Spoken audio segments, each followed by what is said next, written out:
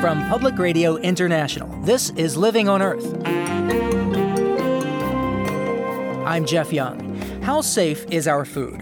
The numbers alone are enough to make you sick. Nearly 80 million Americans will fall ill this year, and some 5,000 will die from contaminated food. The statistics indicate that we've got work to do. We're not there yet, but it's getting safer and safer all the time. Top officials say we're making progress.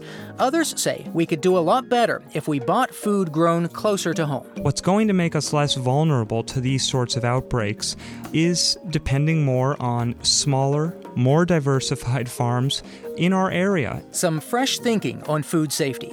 Also, what do you do with a giant pumpkin? Well, you could just squash it, or you could turn it into a boat. Carve out some time for those stories and more this week on Living on Earth. Stick around. Support for Living on Earth comes from the National Science Foundation and Stonyfield Farm.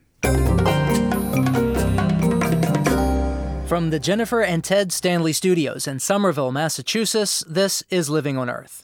I'm Jeff Young, sitting in for Steve Kerwood. Recent headlines about contaminated food might make you think twice about a trip through the produce aisle. Botulism in carrot juice paralyzed 2 people. E. coli in spinach killed 3 and sickened hundreds more. The safety of our food is in question. In this segment of the program, we'll explore the problem and possible solutions. We now know that cow manure in water was to blame for that tainted spinach. But back when people first started getting sick, some suspected an act of terrorism. The officials on alert for terror attacks don't just watch airports and skyscrapers. They also watch farms and food. A recent congressional hearing focused on what Georgia Representative John Barrow called agroterrorism, an attack on the food supply. We've had evidence that agriculture and food are potential al-Qaeda targets since 2002. It's a growing concern. This year's FBI symposium on agroterrorism attracted 3 times as many people as last year's. Dr. Peter Chalk was a featured speaker at that FBI symposium. He's a terrorism analyst at the Rand Corporation. Chalk says the U.S. food system is highly vulnerable, but he doubts that terrorism is the real threat. Well, the argument goes that if you were going to attack U.S. agriculture, it would be primarily a form of economic aggression, simply designed to cripple what is a very lucrative industrial sector. The primary motivating agenda of terrorism still remains to shock, to kill en masse, to kill with highly shocking attacks. So that is necessary for publicity, it is necessary for mobilizing recruits, radicalizing existing supporters. It's also necessary to imbue a targeted society with the type of terror and fear that extremists strive to attain. So it could really hurt us in an economic sense and could bring about deaths, but they wouldn't be high-profile, televised, really terrorizing kind of deaths. Therefore, a terrorist might not be that interested. Yes. The impact would be significant, but it would be delayed and it would lack an immediate point of contact for the media to pick up on. So that's the first point. And merely sickening cows doesn't really satisfy the bloodlust, in my opinion, that terrorists strive to achieve. So what is it that makes us vulnerable? What are the weak points? If you look at the inherent nature of agriculture, it is large-scale and intensive. Typical dairy, at least 1,500 lactating cows. They are concentrated as herds that live in close proximity towards one another, which means that diseases will quickly spread. And in many cases, the smaller or medium-scale food processing facilities often employ transient, unscreened workforces, and even basic security measures such as padlocking of warehouses may not be in place. You need to go beyond the vulnerabilities, though, if one is looking at a deliberately orchestrated attack, to look at capabilities. And it's certainly very easy to harm agriculture. Many disease agents are not infectious to humans, which means that a perpetrator or a terrorist could handle them without any fear of accidental infection. And then because the animal itself is the weapon, in the sense that the animal would distribute the disease, there is no problem of weaponization to overcome. It sounds like there are a lot of points of vulnerability. Do we have any evidence that anyone has intentionally taken advantage of this? In other words, have there ever been agro-terror attacks?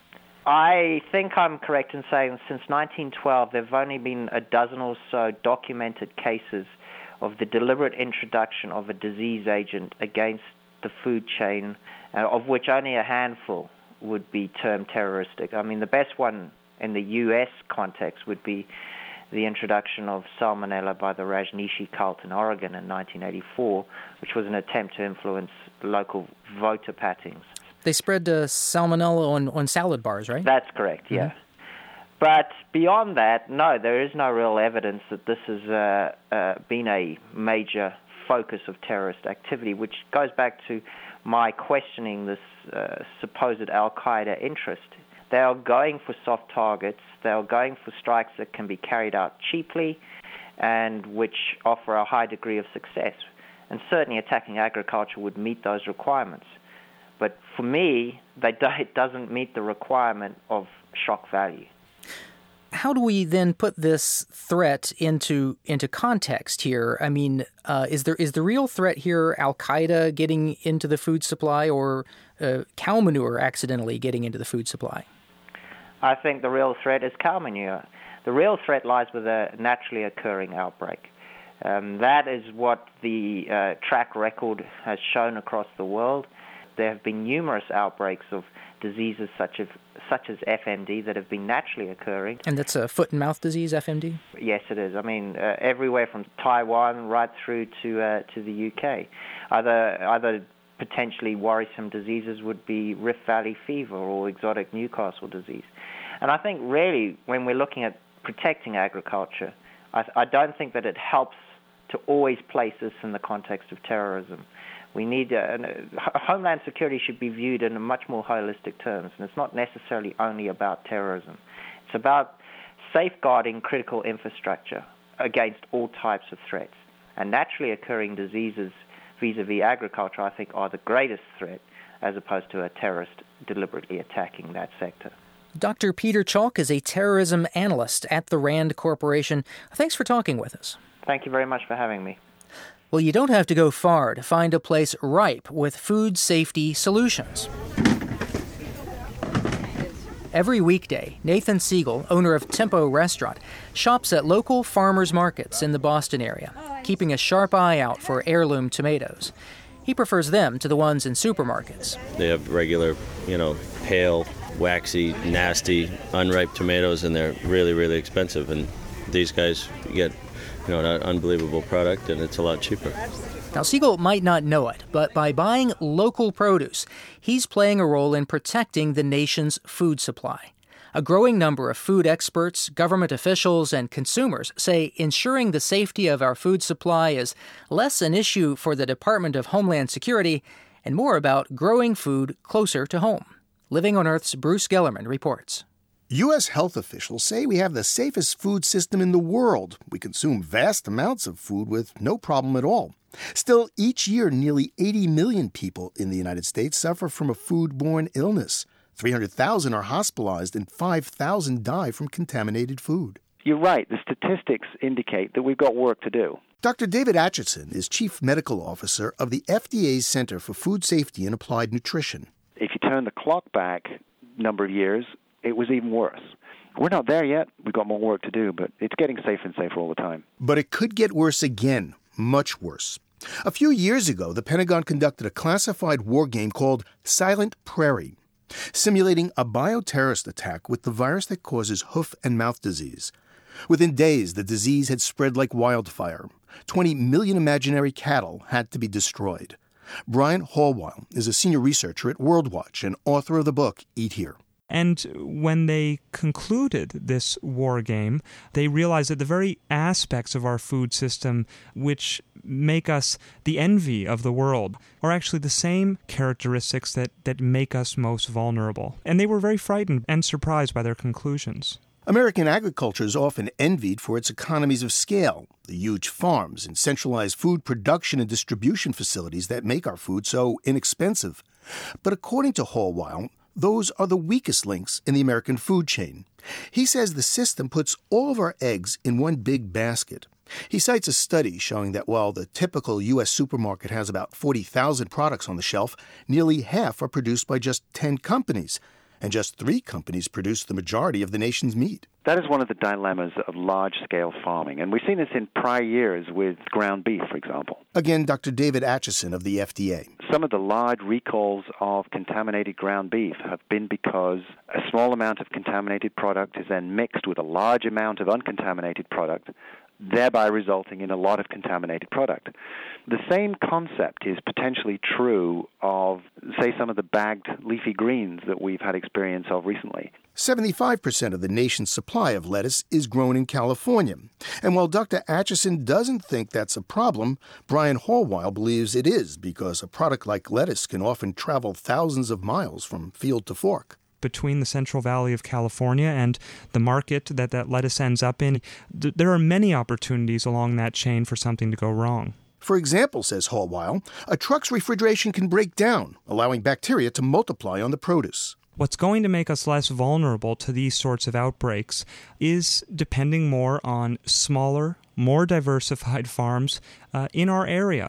Now, your small local farm isn't immune to some food safety problem, but any problem that does arise is less likely to spread to affect millions of people in dozens of states, as we found recently with this scary spinach episode. On this point, Dr. David Atchison of the FDA agrees. If you know exactly where something's been grown and how it's been grown, those can be critical issues in ensuring its safety. So it's likely to enhance your safety if you consume that product. Hey! But with less than 2% of Americans involved in farming these days, the odds of knowing a farmer, especially if you live in a city, are pretty slim. But you can meet them at your local farmer's market. It's where I met Chris Hartner, farm manager for Full Bloom Farm in western Massachusetts. There they grow 150 acres of organic produce with a watchful eye on the bottom line. In terms of distribution costs, we don't use that much diesel fuel to get our product to the markets. So it's a lot more regional. You don't have to drive it 2,000-3,000 miles in a refrigerated truck. It's a lot of fuel. That adds into the whole cost. The demand for regionally grown organic food is soaring, sales growing at 4 times the rate of non-organic food. That's caught the attention of Costco and Walmart, which are introducing more and more organic products on their shelves. And Sysco, the largest food distributor in North America, is also getting into the local produce business with a program it calls Buy Local, Sell Fresh. Craig Watson, Sysco Vice President for Quality Assurance and Agricultural Sustainability, says as demand for locally grown produce grows, Sysco is working with more and more small-scale farmers. It has projects in Minnesota, New Mexico, and Alabama. We do have to help them bring their products to market to complete the supply chain, because sometimes without making that effort, the product wouldn't get to market, or at least it wouldn't get to market on a Sysco truck. Locally grown produce. It's sort of back to the future, to the way agriculture used to be done just a few decades ago. For Living on Earth, I'm Bruce Kellerman. Coming up, the environment plays a big role in a big sky election. Stay tuned to Living on Earth. It's Living on Earth. I'm Jeff Young. We're following environmental issues in this year's critical election, and this week that takes us to Montana. Republican Senator Conrad Burns has represented Montana for 18 years. Now, polls show Burns could very well lose his seat to Democratic challenger John Tester, an organic farmer and president of the Montana State Senate. Producer Guy Hand tells us the way Montanans relate to the land is reshaping the political landscape in Big Sky country.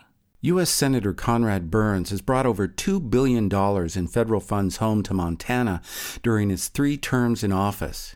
He's helped fund scientific research, high-tech jobs, and environmental restoration. He's also brought controversy. Disgraced lobbyist Jack Abramoff gave Burns more campaign contributions than he gave any other lawmaker in Congress, and the League of Conservation Voters has dubbed him one of their dirty dozen for a voting record they say favors the gas and oil industry. A TV ad paid for by the Public Campaign Action Fund. Things have been going great for us here at Big Oil. I love that sound. And I love your Senator Conrad Burns, too, because Conrad voted for our energy bill. $3.8 billion in tax breaks and subsidies for us. We like having a senator we can count on. Burns defends his vote on the energy bill, saying energy independence is vital for national security. That's why he's in favor of alternative fuels and drilling in the Arctic National Wildlife Refuge. Still, he's 7 points behind in the polls. So where are we? We are on what used to be the main entrance to the Capitol. You only have to walk up the steps of the state capitol here in Helena to see how closely nature and politics are entwined in Montana. And looks out across the Helena Valley towards the sleeping giant that you can see. Political writer George Oshensky points to open country that on this clear October day seems only an arm's length away. Even here at the Capitol, we're dwarfed by the landscape that surrounds us. And this is the path of the Missouri. From here, the Missouri goes downstream. Montana is a large state with a small population. There are no big cities, and many of its citizens live well outside even its smallest towns. Nature is in your face, but Big Sky Country, with its wealth of resources, attracts big industry, and the effects of those industries are stamped into both hard rock and memory.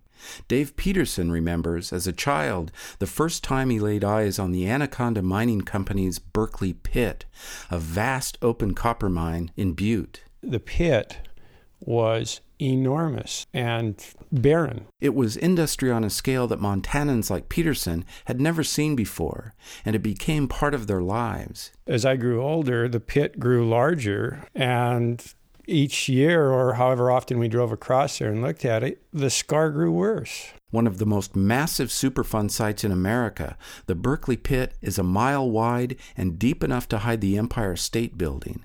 It reminds Montanans of the influence Anaconda and other companies once had over the state. Again, George Oshensky. It was referred to as Montana wearing the copper collar. The Copper Kings ran this state. They owned the newspapers. They bought the legislature. They threw bags of money through the transoms of the legislators' rooms at night. And the people of Montana basically revolted against that in 1972. When they rewrote their constitution, in part to clearly spell out the right to a clean and healthful environment. In the 70s, Montanans also passed some of the strongest state environmental laws in the nation. As the economy soured in the 80s and 90s, they rolled back many of those laws. But Teresa Caveney, director of the Montana League of Conservation Voters, says after 2 decades of placing jobs above other concerns, Montanans are again emphasizing the environment. 1998, voters passed a measure to ban new cyanide leach mines. In 2000, they passed a measure to ban canned hunts and game farms.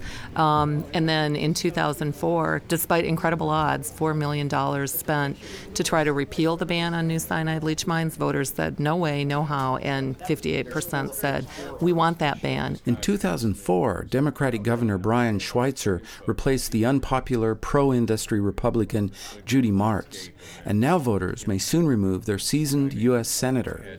Hi, Dorothy. My name is Anna, and I'm with Montana. Volunteers for the Montana League of Conservation Voters have gathered on this rainy Saturday morning in Billings to call voters, probe their opinions on environmental issues, and encourage them to vote for candidates like John Tester, Conrad Burns' Democratic challenger, Teresa Caveney. John Tester's a farmer from Big Sandy. He's made his livelihood with his family on an organic farm.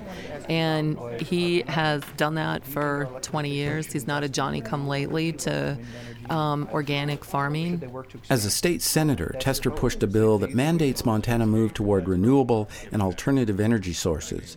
If elected to the U.S. Senate, he promises to create a national renewable energy standard, providing incentives for wind, biofuels, and alternative energy. Tester scores high in the League's political rating system. His lifetime average with Montana conservation voters is 75%, compared to Conrad Burns' lifetime average with the League of Conservation Voters of 4%. Senator Burns says Tester's environmental stance is too extreme for Montana. One of his ads makes that clear.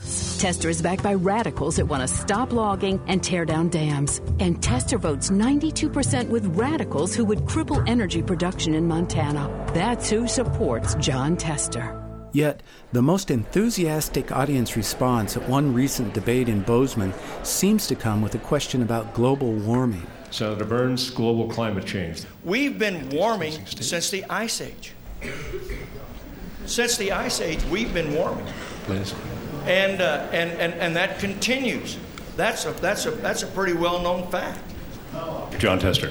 The Earth has warmed since the Ice Age is correct, but it's warming much more rapidly now than it ever has in our history. And please don't.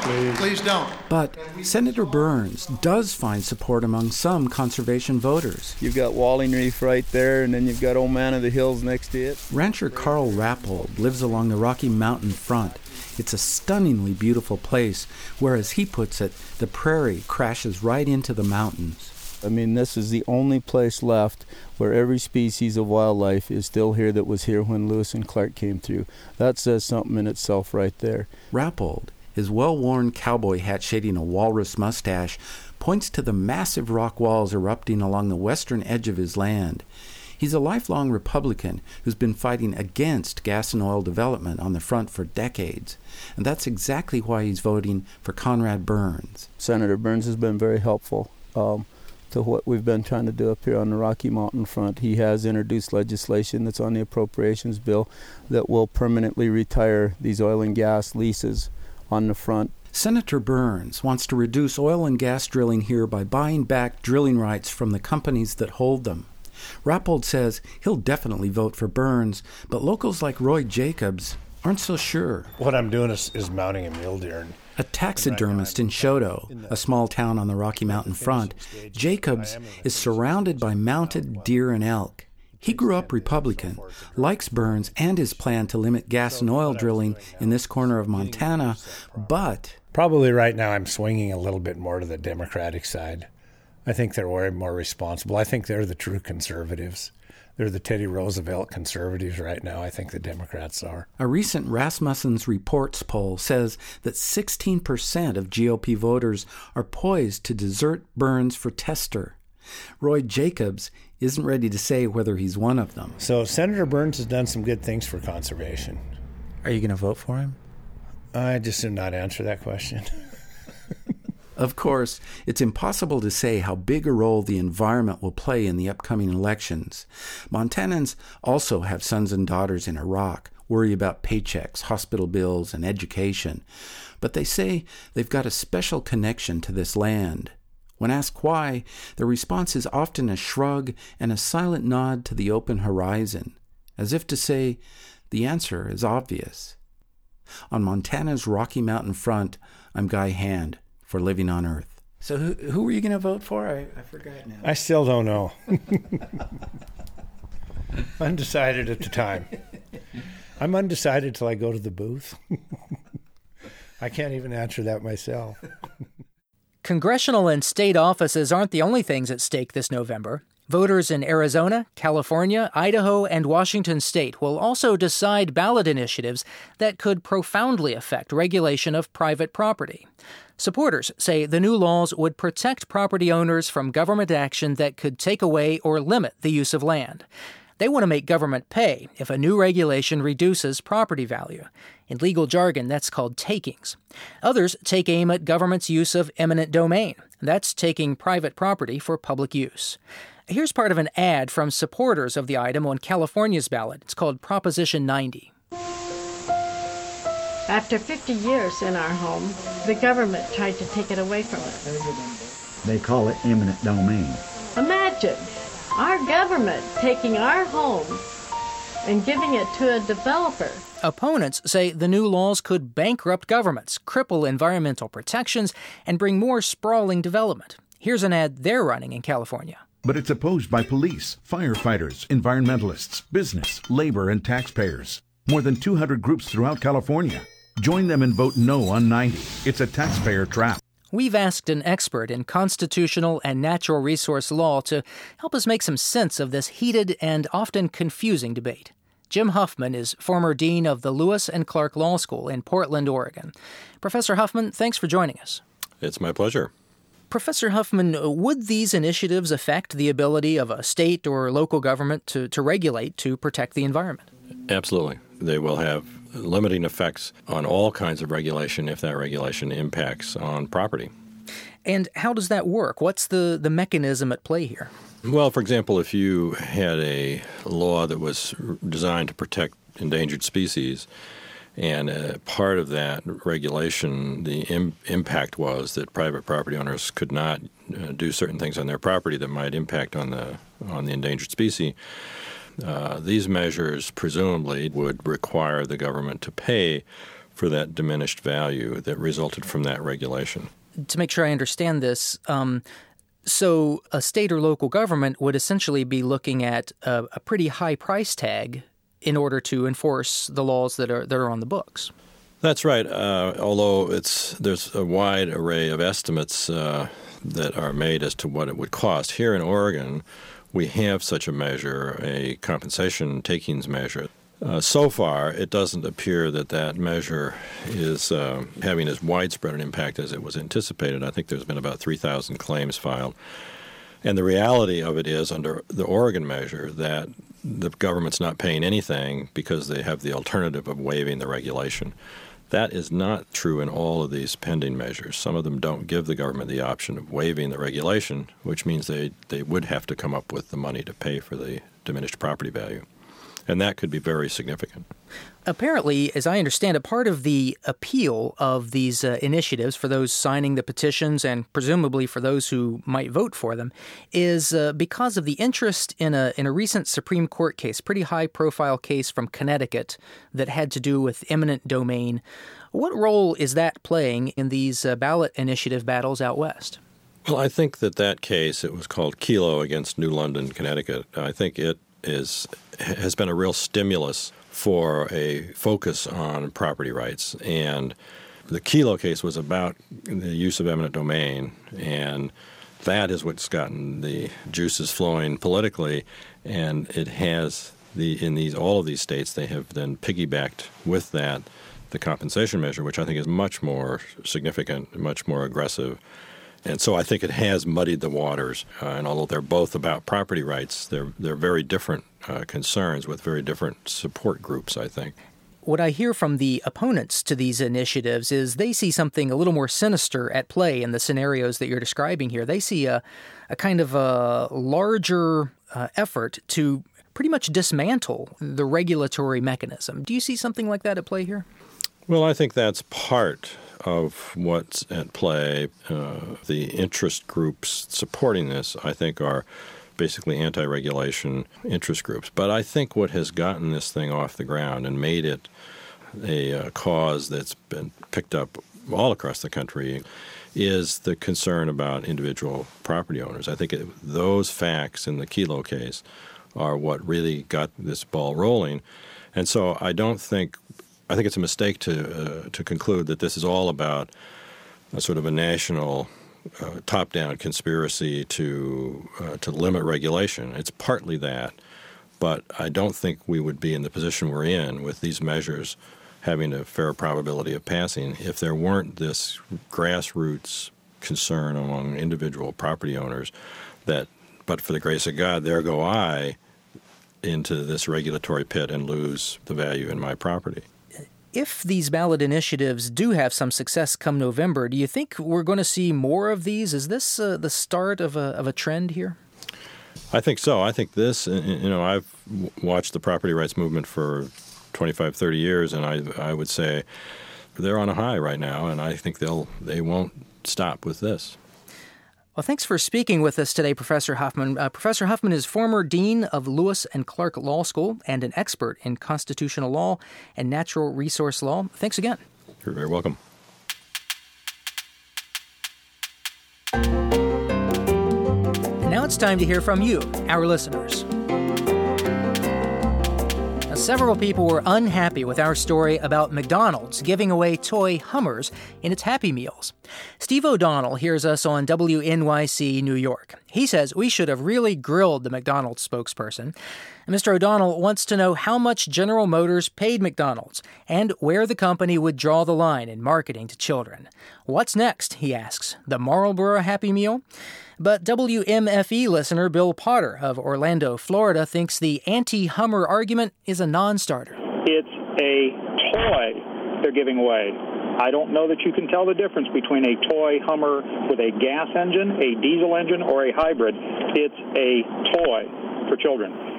KQED listener Ann Krober in California was inspired by our story about a Colorado brewery that chose renewable energy, even though it costs a little more. She called it a lovely interlude from the usual gloom and doom.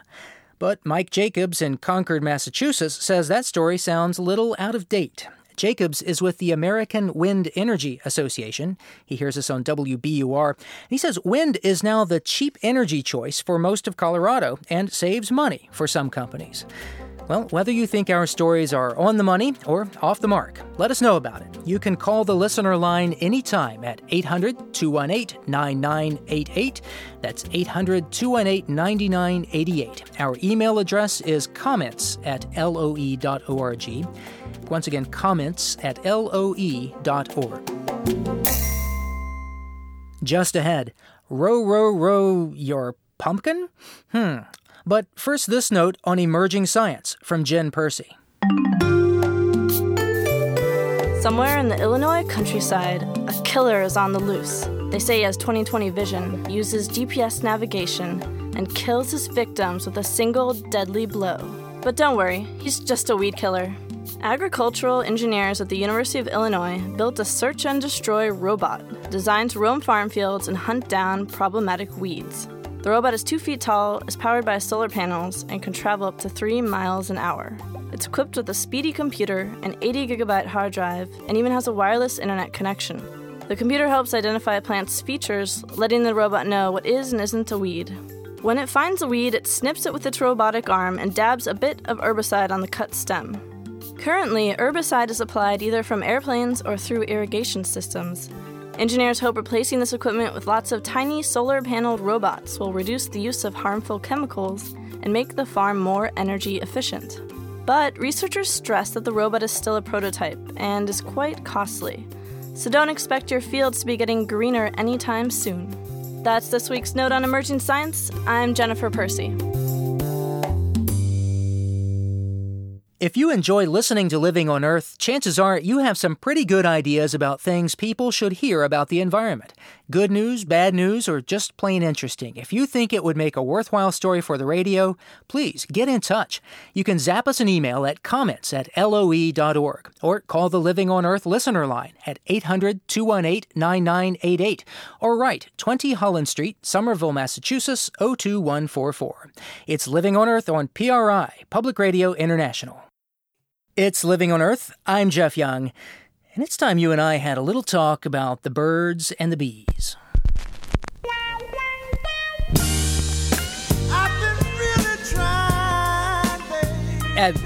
Sorry, stop. Not that kind of birds and bees talk. This kind.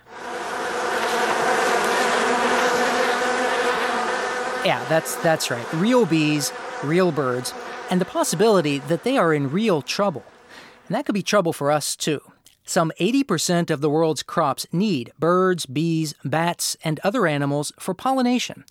And there are indications that some important pollinator species are in decline. A group of concerned scientists and agriculture officials formed the North American Pollinator Protection Campaign, and they asked the National Academy of Sciences to look into pollinator problems. University of Illinois biology professor Gene Robinson took part in the National Academy study, and he's with us now to talk about it. Dr. Robinson, welcome to Living on Earth. Well, thank you very much. It's a pleasure to be here. What did the National Academy's report tell us about pollinators? The report said that there is clear evidence for decline in some pollinator species, but in other cases, for other species, there's just not enough information available to make that determination. And is this a serious decline? I mean, do we need to be pretty worried here or what? Well, it's quite a large decline. Probably about 30% of the population has declined over the last 20 or so years. What's causing the decline, or do we know? Well, the causes vary for the different species. In the case of the honeybee, the evidence clearly indicates that the main culprit is a parasitic mite, an invasive species introduced to North America some 20-some years ago. That seems to be the most serious cause of the decline of the honeybees. And what about pesticides? Pesticides are considered to be a contributing factor. The evidence is not as clear-cut, but there certainly is some evidence that would point in that direction. And what you have always is a variety of factors that work to weaken populations, to make them less resilient, so that when other factors come into play, they can cause more serious problems. What's potentially at risk if we begin to lose significant numbers of pollinators? The effects of loss of pollinators can be severe. In agriculture, there can be a disruption of our food availability.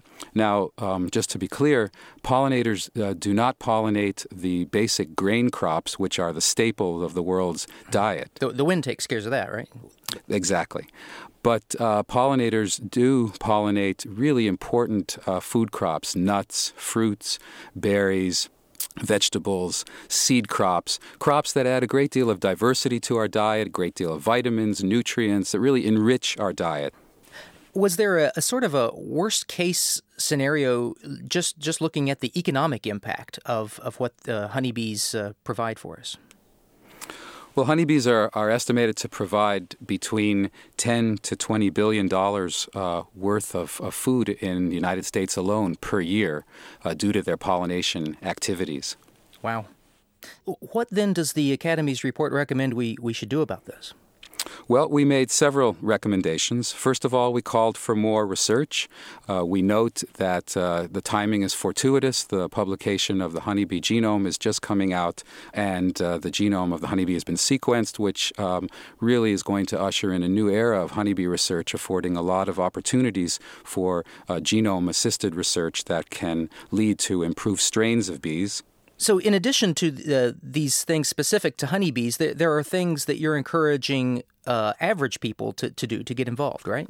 Most pollinators are small, little creatures, and so it's possible for the average homeowner to be part of a campaign to improve the status of pollinators. All one needs to do is plant some flowering plants, create some habitat for nesting individuals, bees, so that they can make their nests in these areas. And so these are things that small homeowners and landowners can do on their own. It just strikes me over and over the course of this conversation how much we take for granted what these little critters do for us. And I don't know who coined the phrase, but the little things that run the world, they really are, aren't they? Yes, indeed. That phrase was coined by Professor Edward Wilson, who is an ant biologist, and it holds perfectly for the pollinators. So it greatly behooves us to pay attention and treat them right, I guess. I think so. Well, Dr. Gene Robinson is a biology professor at the University of Illinois at Urbana-Champaign and also took part in the National Academy of Sciences study of pollinators. Thank you very much for joining us, Dr. Robinson. Thank you for having me. It's a pleasure. The U.S. Postal Service hopes to raise awareness about pollinating species with a new set of pollinator stamps. You can get a sneak peek at them and read all about the birds and bees by buzzing on over to our website. It's LOE.org. Let me tell you about the birds and the bees and the flowers and the trees and the moon up above and a thing called love. Let me tell you about the birds. And now we turn from little bugs to big bugs. Really big. Bugs with a 2-foot wingspan. Some 300 million years ago, some insects were like that, gigantic. And that we know from the fossil record. What we did not know is why those prehistoric bugs got so big and why today's bugs, fortunately, do not. Well, researchers from Arizona State and Midwestern universities and the Argonne National Laboratory now think they know why. Arizona State biology professor John Harrison was the lead investigator. Welcome, Dr. Harrison. Greetings, Jeff. Well, tell me, what did you learn about why insects in prehistoric periods got so big? Well, the link back to prehistoric time comes from work by Bob Berner and others that showed that in the late Paleozoic, atmospheric oxygen was much higher than today, somewhere in the range of 30% oxygen. So what we think, the current working model is that you can get a larger insect with smaller trachea if the oxygen's high. Tell me more about some of the basics of how insects breathe and why that's important to this area of study here. Yeah, so insects have a series of little holes along their body called spiracles, and then there are tubes, tiny tubes that branch throughout their body, and the oxygen actually comes down as a gas right down to each tissue. So in ancient times, we had 35% oxygen in the atmosphere? Somewhere in that range. And what is it today? 21%. Aha. So more oxygen in the atmosphere means the trachea didn't have to be as big, right? Exactly. Well, how big can a bug get then? Well, we certainly know from the fossil record that they could get up to 10 times bigger than they are today, which, I mean, a cockroach the size of your thigh would impress most people and would be considered maybe not quite like them, but a pretty scary sight. So, and this works the other way around. Lower oxygen for at least some of these species that you studied yielded smaller insects. Yeah, and that's really pretty dramatic. And the vast majority of insects we've studied do that. And that's really interesting because actually after the 30-35% pulse in oxygen, it is believed to have dropped down to about 10%. And that corresponded with a lot of high rates of extinction. And our atmospheric concentration of oxygen has gone down a lot since 300 million years ago. Is it expected to continue to decline in the future? We wish we knew. I mean, it's been constant for quite a while. So the balance between photosynthesis and respiration at the planetary level has been matched for a long time. And I think it's very interesting to look back and realize that there were periods of time where that was not the case. Clearly, we're in the realm of the hypothetical here, but if we had really big bugs, would there be big implications for the ecosystem? Yeah, that's a really fascinating question. I mean, of course, they are such great competitors that it's hard to believe they wouldn't have a tremendous effect on the ecosystem if they did get much larger.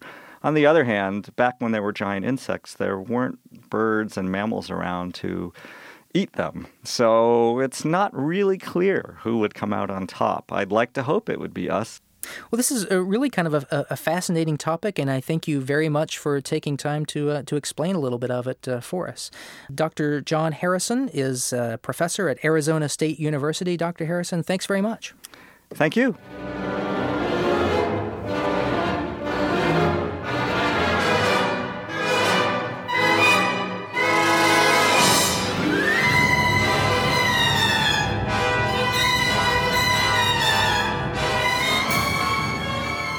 Pumpkins are the most popular gourd of this festive fall season.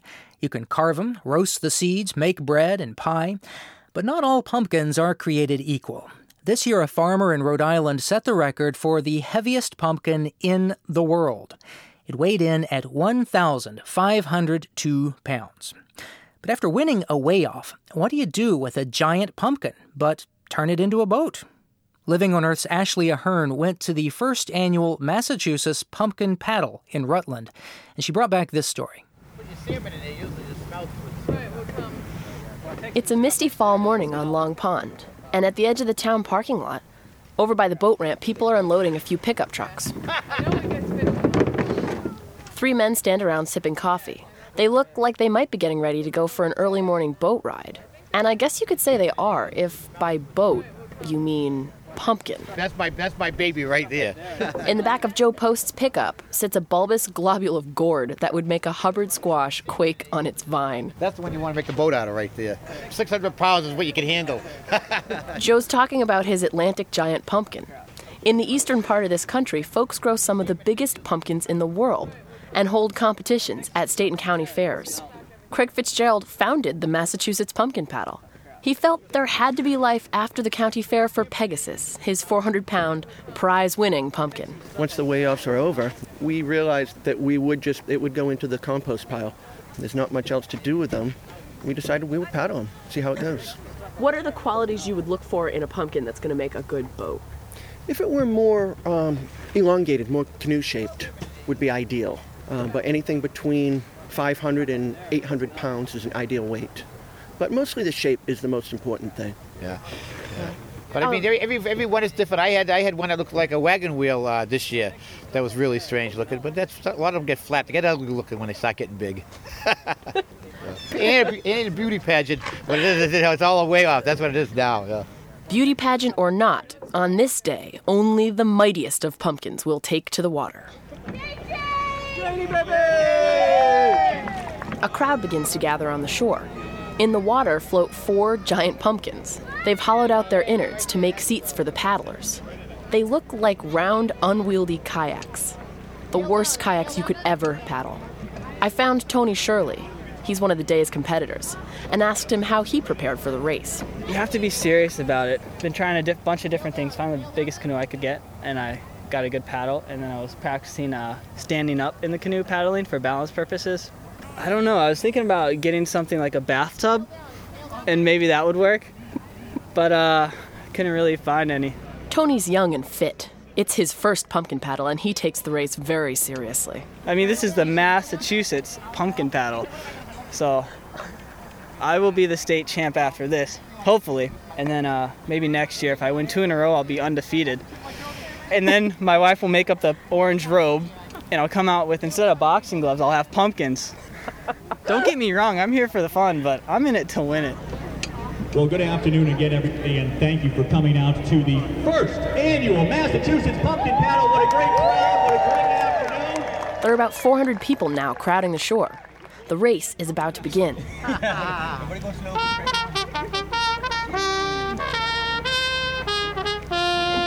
The competitors, Craig Fitzgerald, the quiet and humble founder of the race, Joe Post in his camouflage hip-wader wetsuit, young Tony Shirley, raring to go after weeks of training, and Dan Bushnell, a local farmer who arrives late on the scene. I'm invited to sit in the official race committee boat, which is thankfully not a pumpkin, but it is a front row seat for the action. Are we ready? On your mark. Get set. Hey, don't push go.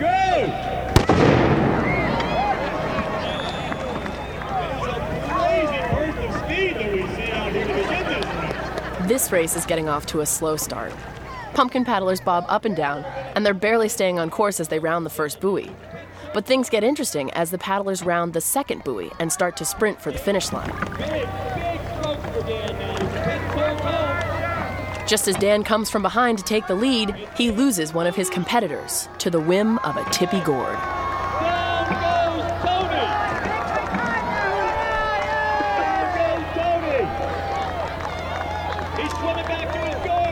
Well, Tony's out of the race, but Dan's about 10 yards from the finish line. Craig's hot on Dan's heels, but Joe is a distant third.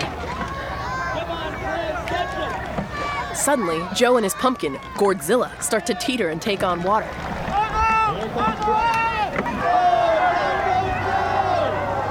Joe's in the water laughing as Dan crosses the finish line.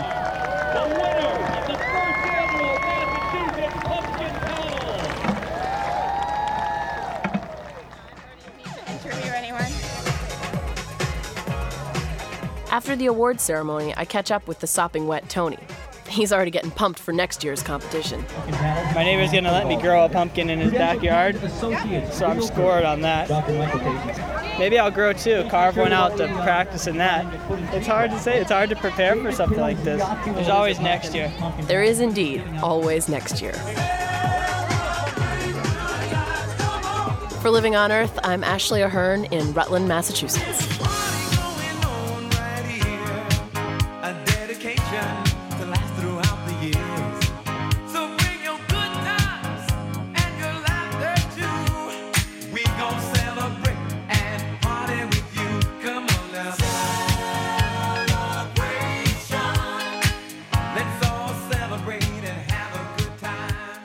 Next week on Living on Earth, California Congressman Richard Pombo controls the fate of some of the most important national environmental legislation. Well, now he's in an election fight to keep his seat. Environmental groups hope to defeat Pombo and make way for his opponent, a wind power engineer. What's unique about this race is the focal point on the environment and energy. Both candidates are very well versed in energy policy. They know where they want to go, and they have laid out pretty solid policies. Is Congressman Pombo an endangered species? Next week on Living on Earth. Hello, Wellfleet. Welcome to the finals of the Shuck-Off competition. absolutely shucking. We leave you this week at another competition. We'll be shucking 24 oysters each on a tray. They'll sort them, they'll eyeball them, and then they'll go at them. Living on Earth's Bruce Gellerman went to a festival in Wellfleet, Massachusetts that celebrates the food that made the place famous, oysters. 3, 2, 1, go!